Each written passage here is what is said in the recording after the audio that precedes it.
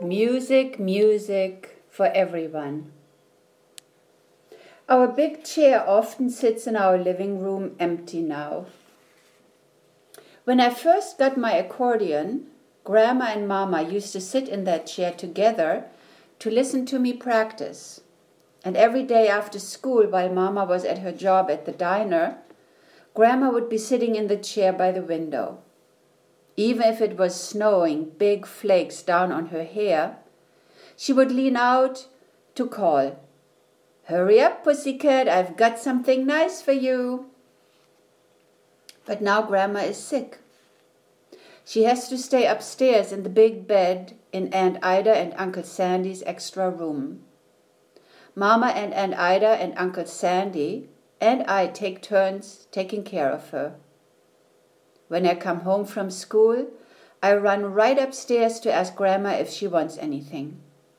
I carry up the soup Mama has left for her, I water her plants, and I report if the Christmas cactus has any flowers yet. And then I sit on her bed and tell her about everything.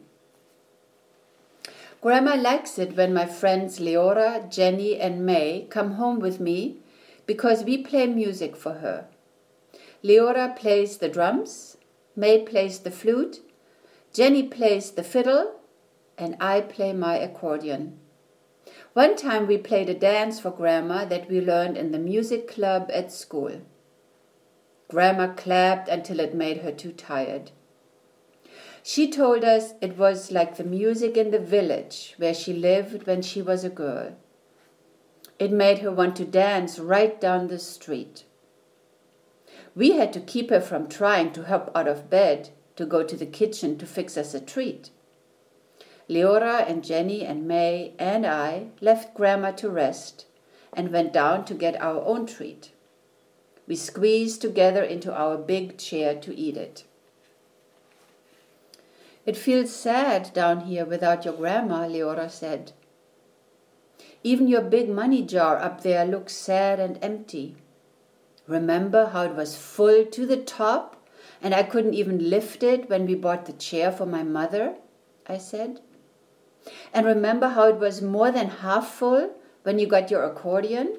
Jenny said. "I bet it's empty now because your mother has to spend all her money to take care of your Grandma till she gets better.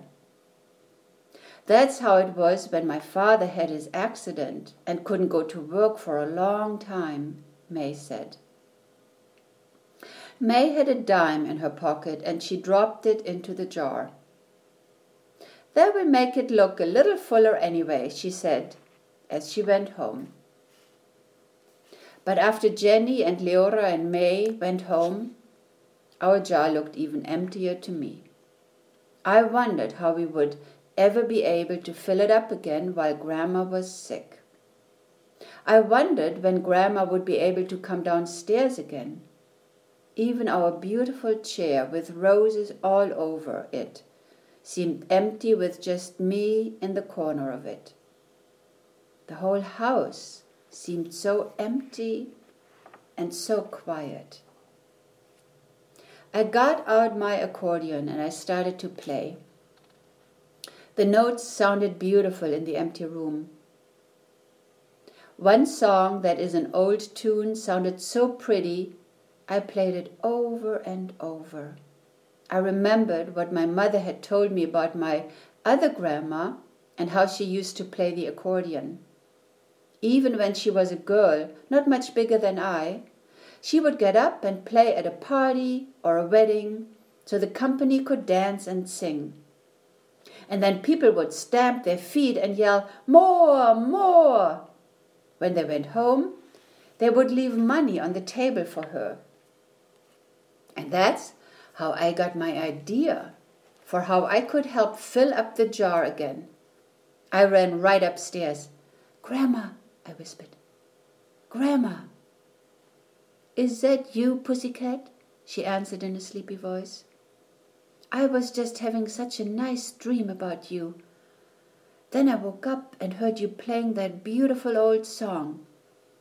Come here, sit here and brush my hair." I brushed Grandma's hair and told her my whole idea. She thought it was a great idea. But tell the truth, Grandma, I begged her. Do you think kids could really do that? I think you and Jenny and Leora and May could do it. No question.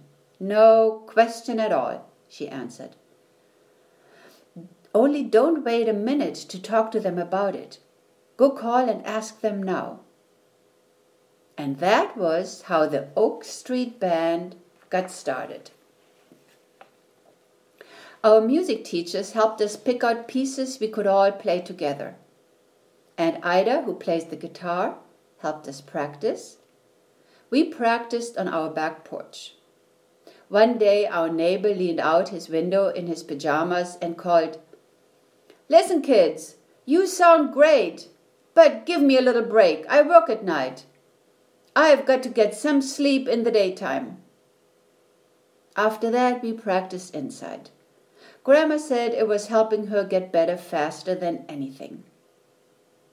At last, my accordion teacher said we sounded very good. Uncle Sandy said so too. And Ida and Grandma said we were terrific. Mama said she thought anyone would be glad to have us play for them. It was Leora's mother who gave us our first job. She asked us to come and play at a party for Leora's great-grandmother and great-grandfather. It was going to be a special anniversary for them. It was 50 years ago, on that day, they first opened their market on our corner. Now Leora's mother takes care of the market. She always plays the radio loud while she works. But for the party, she said, there just had to be live music. All of Leora's aunts and uncles and cousins came to the party. Lots of people from our block came too. Mama and Aunt Ida and Uncle Sandy walked down from our house very slowly with Grandma. It was Grandma's first big day out. There was a long table in the backyard made from little tables all pushed together. It was covered with so many big dishes of food you could hardly see the tablecloth. But I was too excited to eat anything. Leora and Jenny and May and I waited over by the rose bush. Each of us had her instruments all ready, but everyone else went on eating and talking and eating some more. We didn't see how they would ever get around to listen to us, and we didn't see how we could be brave enough to begin. At last, Leora's mother pulled us right up in front of everybody. She banged on her pitcher with a spoon to get attention. And then she introduced each one of us. "And now we are going to have music," she said. "Music and dancing for everyone." It was quiet as school assembly. Every single person there was looking right at Leora and Jenny and May and me. But we just stood there and stared right back. Then I heard my grandma whisper, "Play, pussycat, play anything, just like you used to play for me." I put my fingers on the keys and buttons of my accordion. Jenny tucked her fiddle under her chin. May put her flute to her mouth. Leora held up her drums.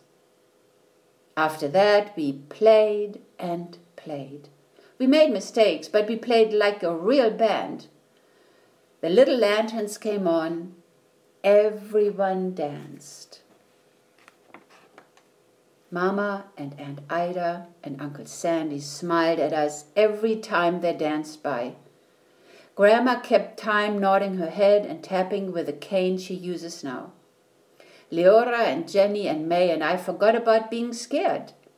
We loved the sound of the Oak Street Band. And afterwards, everybody clapped and shouted.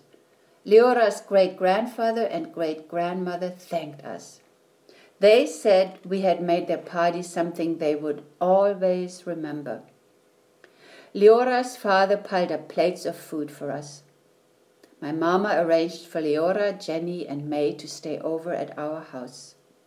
And when we finally all went out the gate together, late at night, Leora's mother tucked an envelope with our money into Leora's pocket. As soon as we got home, we piled into my bed to divide the money. We made 4 equal shares. Leora said she was going to save up for a bigger drum. May wasn't sure what she would do with her share. Jenny fell asleep before she could tell us. But I couldn't even lie down until I climbed up and put mine right into our big jar on the shelf near our chair.